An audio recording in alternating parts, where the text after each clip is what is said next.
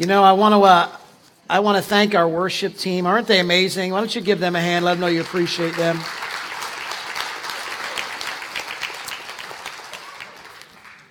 And you know what I love about our worship team?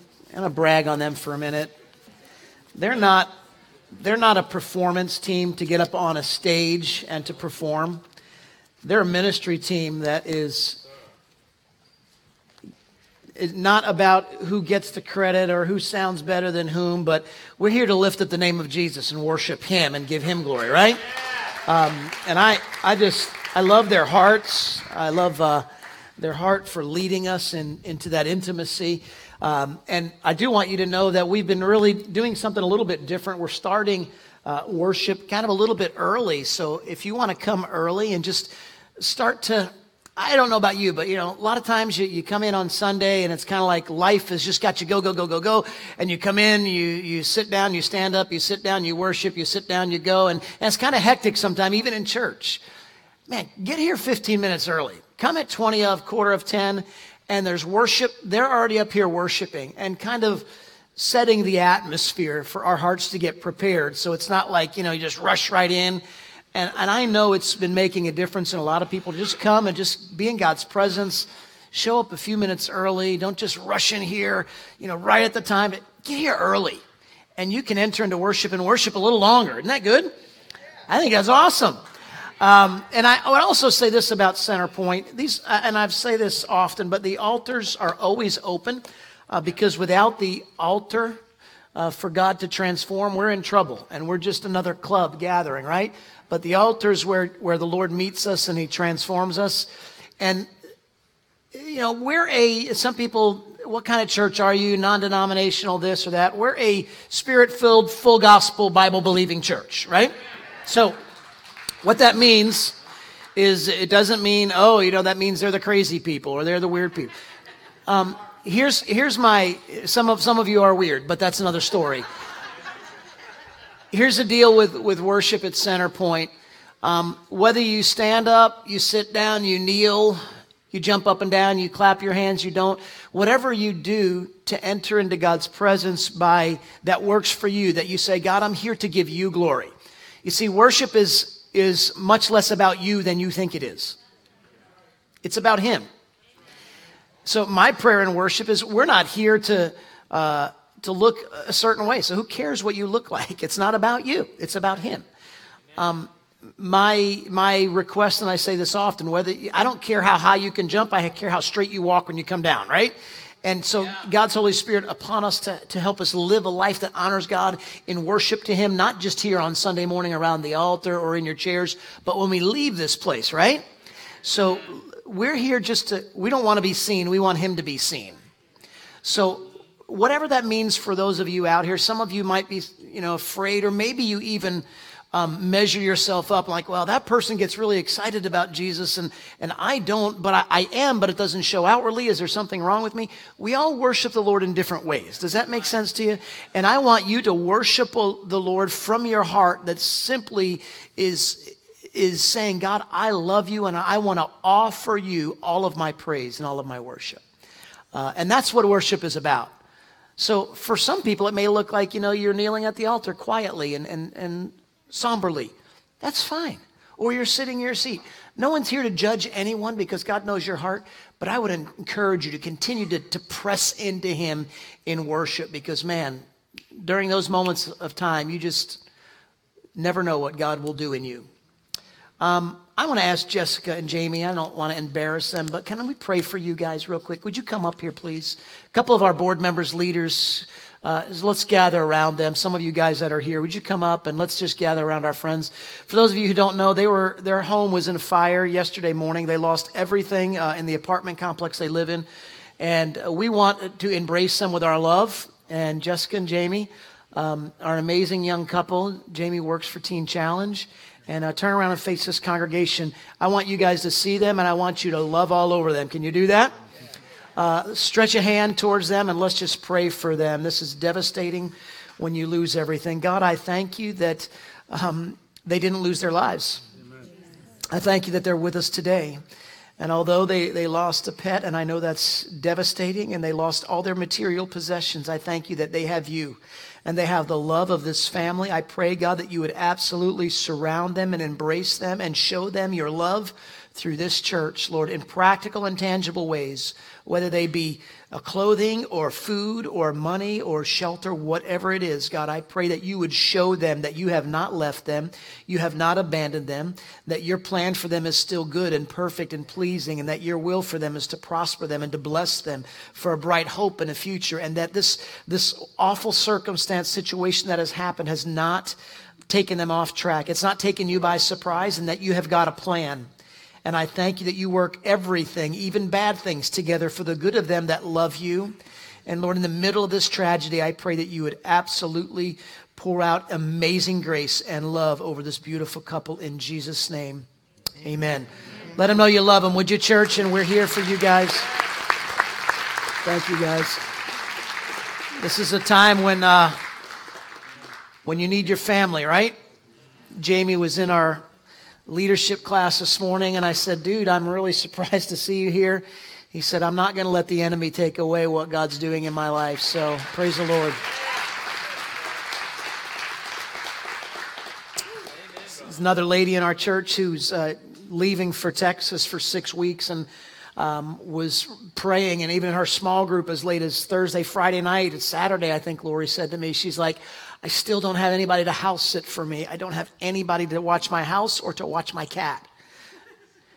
And then she heard of this fire on Facebook, and she called Jess, and she said, would you guys want to stay in my house for 6 weeks? I need someone to stay in my house. So isn't that amazing how God works?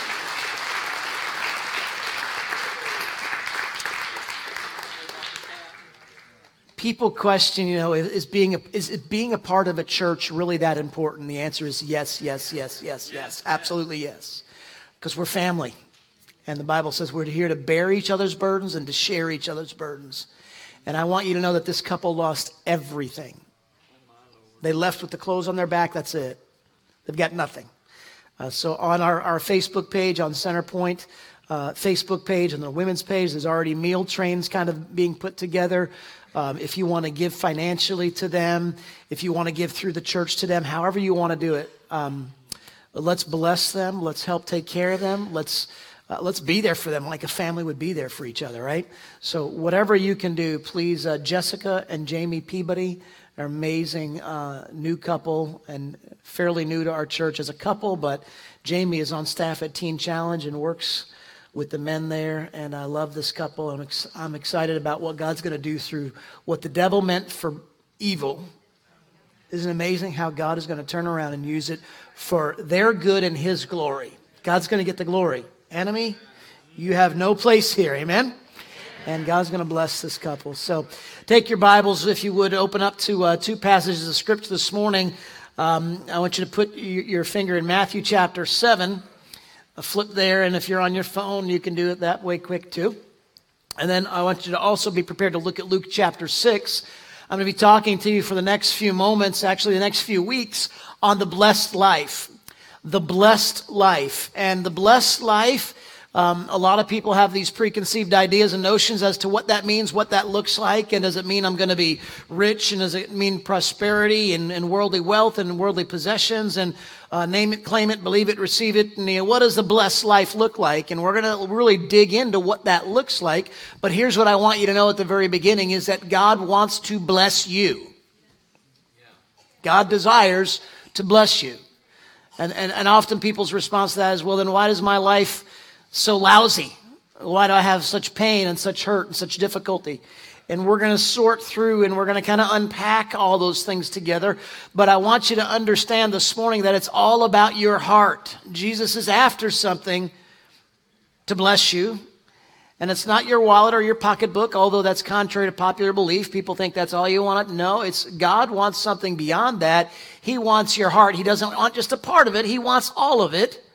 And when you learn to give him all of it, you will be living in the blessing and the abundant favor of God in your life.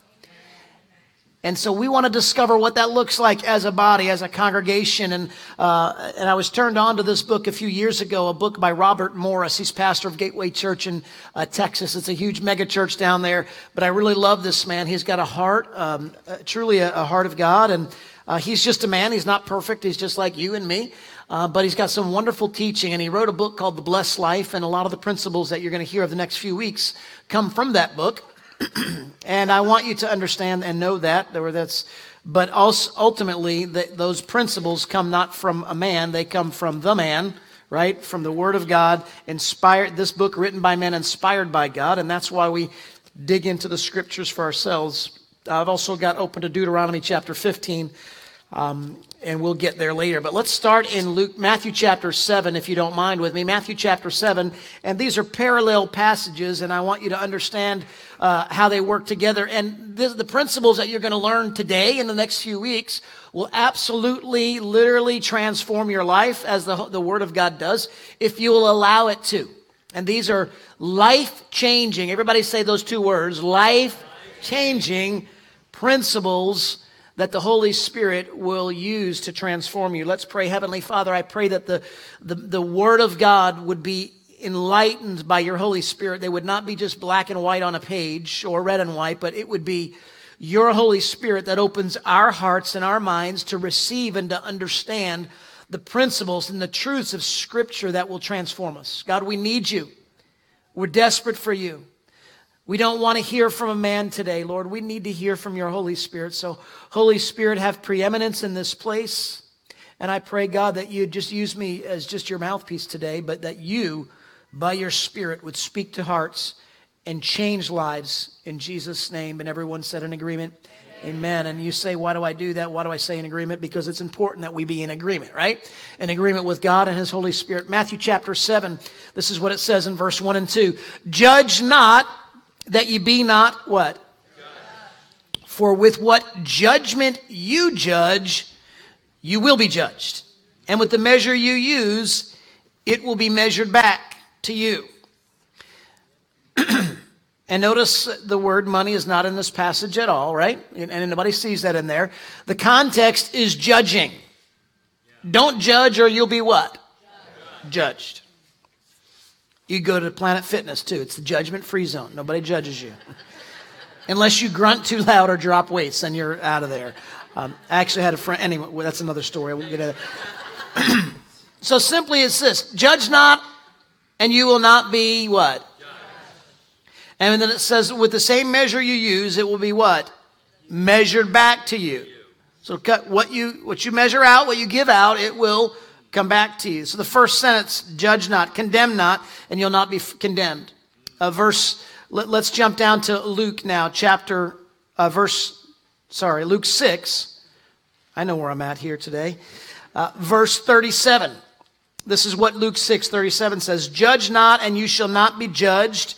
Condemn not, and you shall not be condemned. Forgive, and you will be what? Forgiven. Verse 38, what's the first word? Give, and it will be given to you. Good measure, pressed down, shaken together, and running over will be put into your bosom. For with the same measure that you use, it will be measured back. You know, oftentimes the middle passage here, we see that first part, judge not, you be not be judged, condemn not, blah, blah. And then we miss out on that whole middle section. And because we miss out on that middle section there, the context is often lost. The context of what this scripture is really trying to say. And as I said to you before, the word money is not mentioned at all in this passage of scripture, but oftentimes people think about money, and oftentimes people use this passage of scripture and they talk about money and they preach about money. But the fact is that word is not in the scripture at all, is it? Has anybody seen it in there? And I'm not, even in different translations, right? It's not even in your translation. Okay, just making sure. But when we hear the word give, what do we think about? Right. We often go to our pocketbooks or our wallets, money. We think giving, we associate with money. But I want you to understand about the word give. Giving. We talk about that here in this church. In fact, we talk about God's grace. For God so loved the world that he what? We just partook of communion a moment ago, right? And when we receive communion, we remember that it's God giving us his love. For God so loved that he gave. The word give. We can't talk about God's grace and not talk about giving. We can't even talk about or speak about relationships or marriages because that all goes back to giving. See, a marriage is not going to work. A relationship doesn't work unless both parties are givers, right? It doesn't work so well if one is just a taker and wants to receive, right? Are you with me? Both people have to be willing to give. That little four-letter word. So challenging at times, isn't it? So this principle applies to every area of your life. Giving is all about this. Not the nice shirt that I'm wearing, no. What? The heart. Giving is all about the heart, and it applies to every area of your life. It's important that we understand that giving is about the heart. Jesus said this. He said, where your treasure is, there will what? Your heart be also. And many people that, they kind of get caught up here. They like to say, oh, the church just wants to talk about money. And the answer is no, the church is not after your money and doesn't want to talk about that all the time. In fact, pastors hate talking about this topic. I don't enjoy it. And I usually preach and teach on stewardship, on giving every few years because it's important that you understand the Bible talks about it, right? About giving money. But this is really, today is way deeper than that. It's about your heart. The church is not after your money. God's after your money. You know why? Because he's after your heart. See, he doesn't really need your money. That's ridiculous. He doesn't need that. What he needs is this, your heart. And this is where I want us to go the next few weeks to understand that your heart is directly related to, connected to, very intimately close with your money. Isn't that right? But God's after your heart. You can tell this by thinking if you... I'm not a stock person. I don't put any money in the stocks. I just never have. I'm not against it. I've never had any extra to do that. I invest into my kids. That's where, I don't know if that's an investment actually. They have clothes, and are you happy for that and thankful for that? That's good. But I've just never had the additional resources, if you will. I think it's wonderful. A lot of people do that, but I don't ever check the stocks. You know why? Because I don't have anything in there. But I guarantee you put $100 in there, you put $1,000 in there, you put whatever in there, and what's going to happen? You're going to start checking those things, aren't you? Because now you're going to care about what's going on with them. You're going to want to know what's happening with what? Your money. And I don't blame you. I would want to know as well. That's really what, we don't worry about things that we don't have any stock in them, if you will. But listen here, God He's looking at for all of us and wanting us to understand, if you want your heart in the kingdom of God, put your treasure in the kingdom of God. See, it's a heart issue. He's talking about in this passage of Scripture judgment, condemnation, and forgiveness. He says, do not judge or you'll be, do not condemn or you'll be. But then he says, give what? He says, give judgment, and judgment will be given back. Right? This is the part that we don't hear often. He says, good measure, look at your Bible there, pressed down, shaken together, and running over will be put into your bosom. For with the measure you use, it will be measured back to you. So if you give judgment, that's what you're going to get in return. If you give condemnation, that's what you're going to get in return. That's what you receive. If you give forgiveness, then this is what will flow to you. Forgiveness will flow to you. So the context of this message, or this verse, if you will, is for with the same measure you give judgment and condemnation and forgiveness, you will get it back.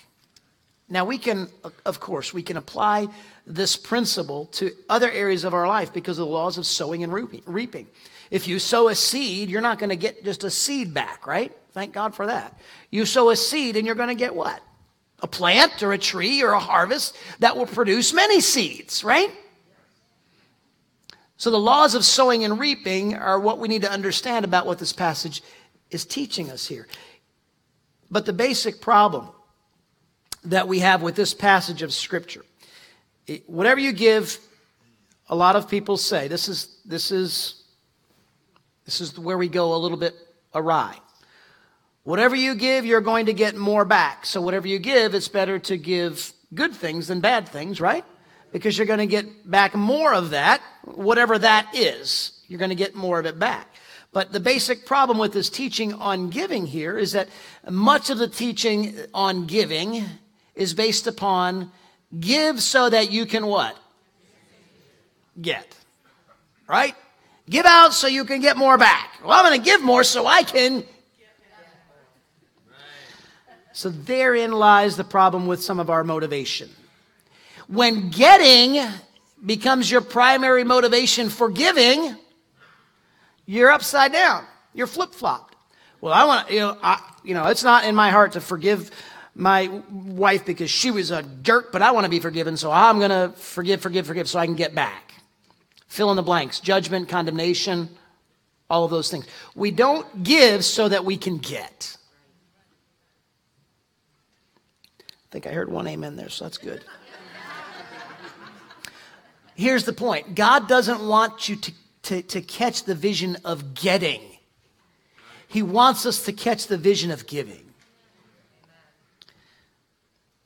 What an awesome opportunity with Jess and Jamie right now. And I'm not trying to focus a lot, guys. I understand your hearts. But man, what an opportunity for this church to give and to be generous and to bless right now.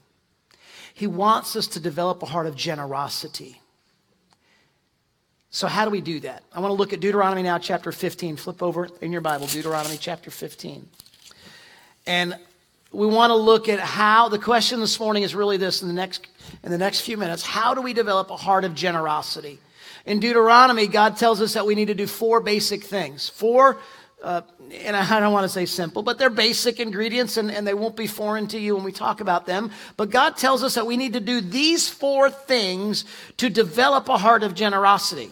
If you're not generous and you want to be generous, or you are generous and you want to be more generous, these are the principles in Scripture found in Deuteronomy chapter 15, verses 7 through 8. This is generosity to the poor specifically that we're learning about here. And Moses is teaching us verse 7. If there is among you a poor man of your brethren within any of the gates in your land, which the Lord your God is giving you, notice the giving there again, you shall not harden your heart nor shut your hand from your poor brother, but you shall open your hand wide to him and willingly lend him sufficient for his needs, whatever he needs. So, the first thing that we need to do, the 4 things that, if we're going to have a generous heart, if we're going to be generous givers again of all these, the good things that we should be giving, give generously of your life. In order to become a generous giver, we must first confront the problem of a selfish heart. Well, my heart's not selfish. Well, let's let the Lord be the judge on that one.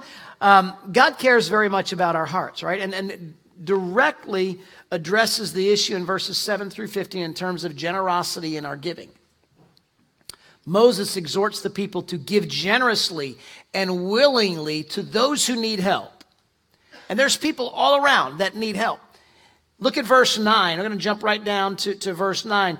Beware, lest there be a wicked thought in your heart, saying, the 7th year, the year of release is at hand, and your eye be evil against your poor brother, and you give him nothing, and he cry out to the Lord against you, and it becomes sin amongst you. I want you to notice that selfishness is wickedness in God's eyes.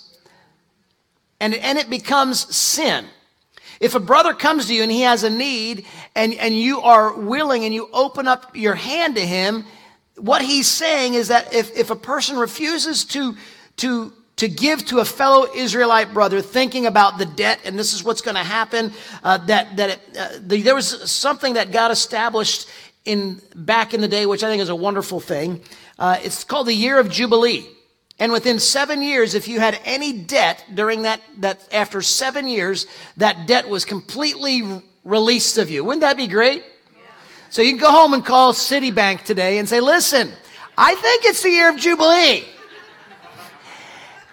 And they're going to say, dude, you're crazy.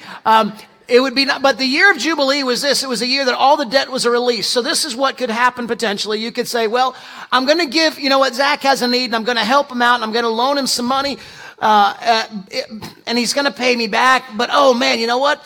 The year of Jubilee is like only 6 weeks away or 6 months away, and then everything's going to be released, and he'll be released of his debt. There ain't no way, because I might not get my money back. So if this is what this passage of Scripture is teaching us, if that's what's in your mind, then you're giving with the wrong heart.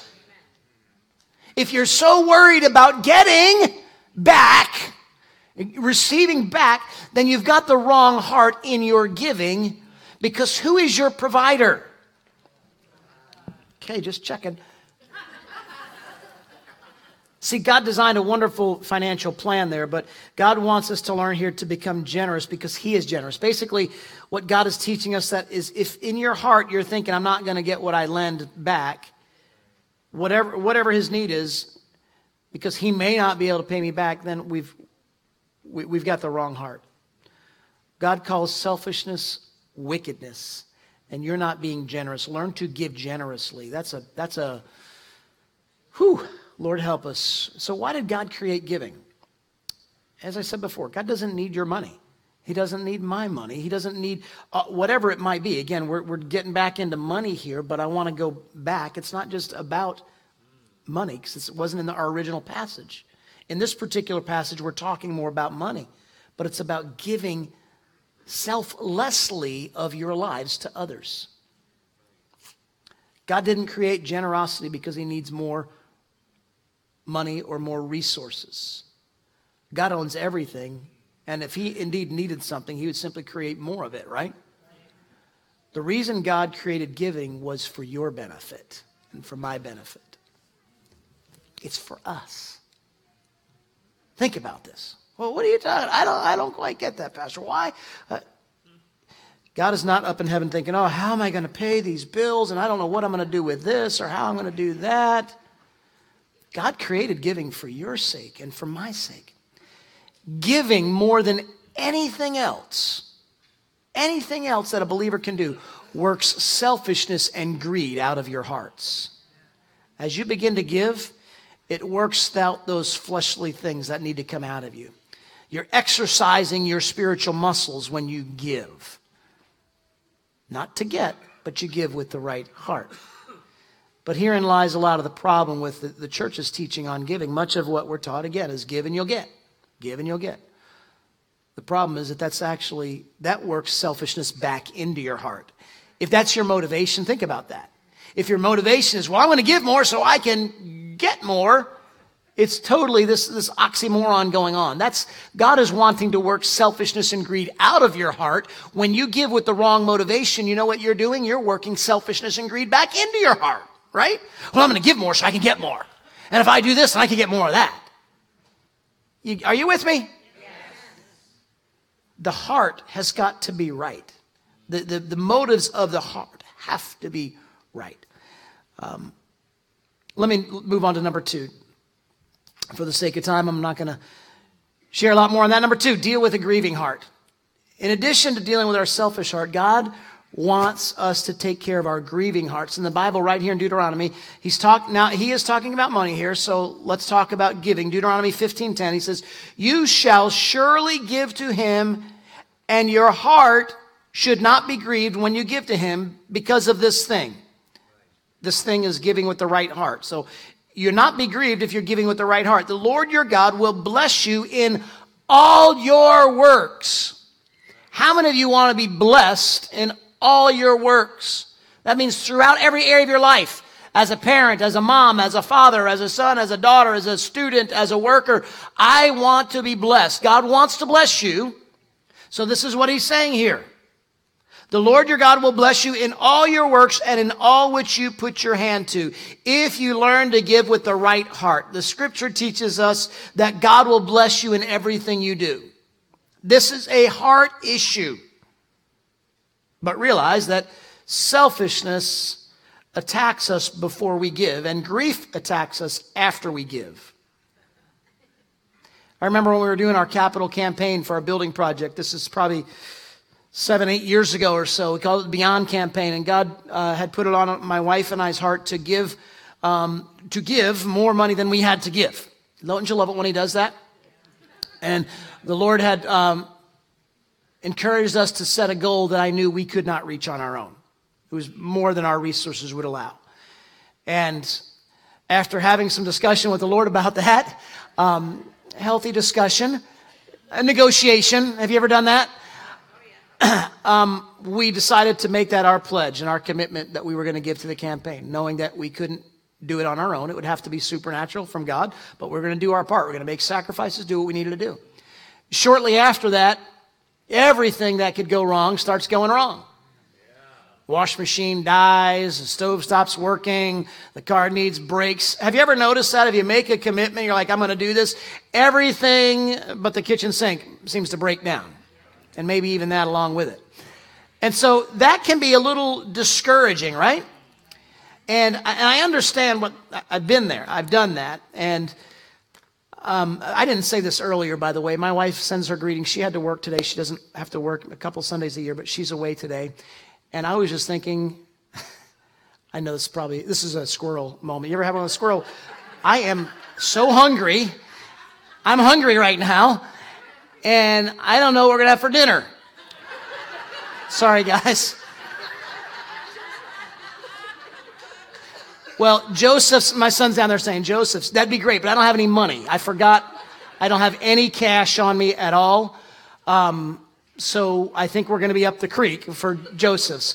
But you don't have, you have some cash for me?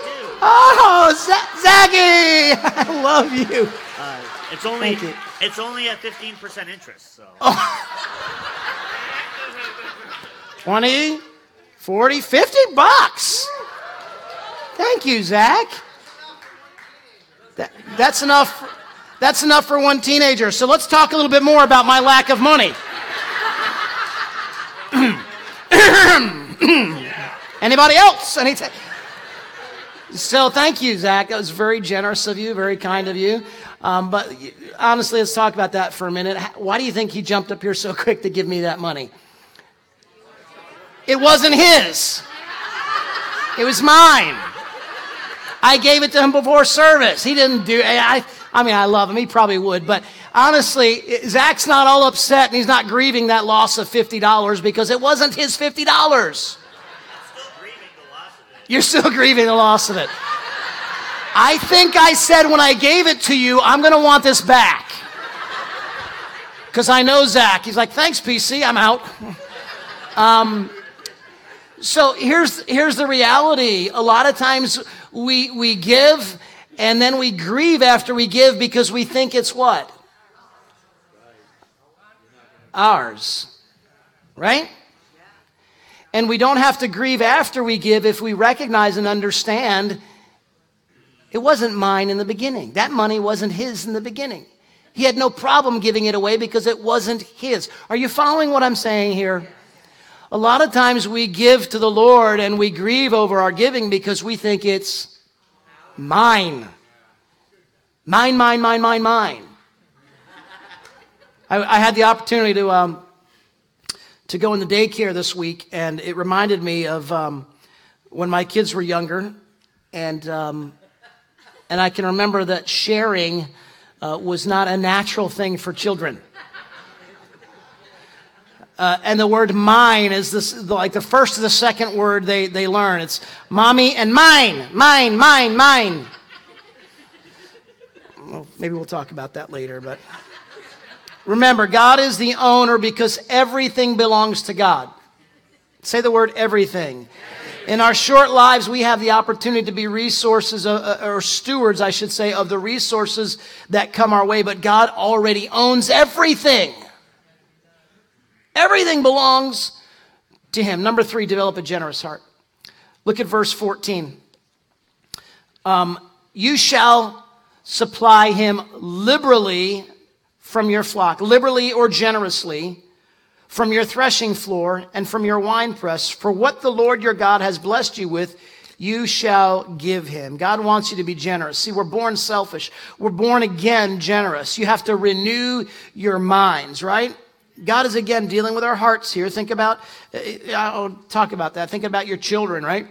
And some of the first lessons that we had to teach our kids were to share. Share. That's not yours. There's a cute little boy. I won't tell you any names, but he's one of our very active little boys in the daycare, and he doesn't use many words, but he's like a little tank. And I went in there, and I love the kids. They're like, oh, Pastor Craig. Some of them use a lot of words. Some of them don't use many words, but this little boy knows what's his in that daycare, and everything is his. So there's cute little girls over there playing little things over there, and I walk in, and he wants to show me. It's like my puppy. I don't know why, but they want to show me their toys. So he runs over and like knocks the kids out of the way, the girls, grabs the door, Pastor Craig. I'm like, oh, that's so nice. And so he gives it to me, and he goes back over to the girls. And they're like, that's mine. He goes, mine. And that's all he says. Mine. And he comes over, he gives me his toy. I'm like, it's okay, let the girls play. Then he goes to the other side of the room, and he's picking up toys and he's trying to get a whole handful of stuff. I'm like, what are you doing? He goes, mine. This is a true story. These are like his toys. And they all belong to him. He's very selfish with his toys, and he doesn't have a very generous heart. But listen, I want you to understand what God's saying here. God is saying to all of us, and it starts at a young age, it's time that we grow up. It's time that you grow up. When are we going to grow up and become like our Father that loved so much that he gave? He didn't hold back, right?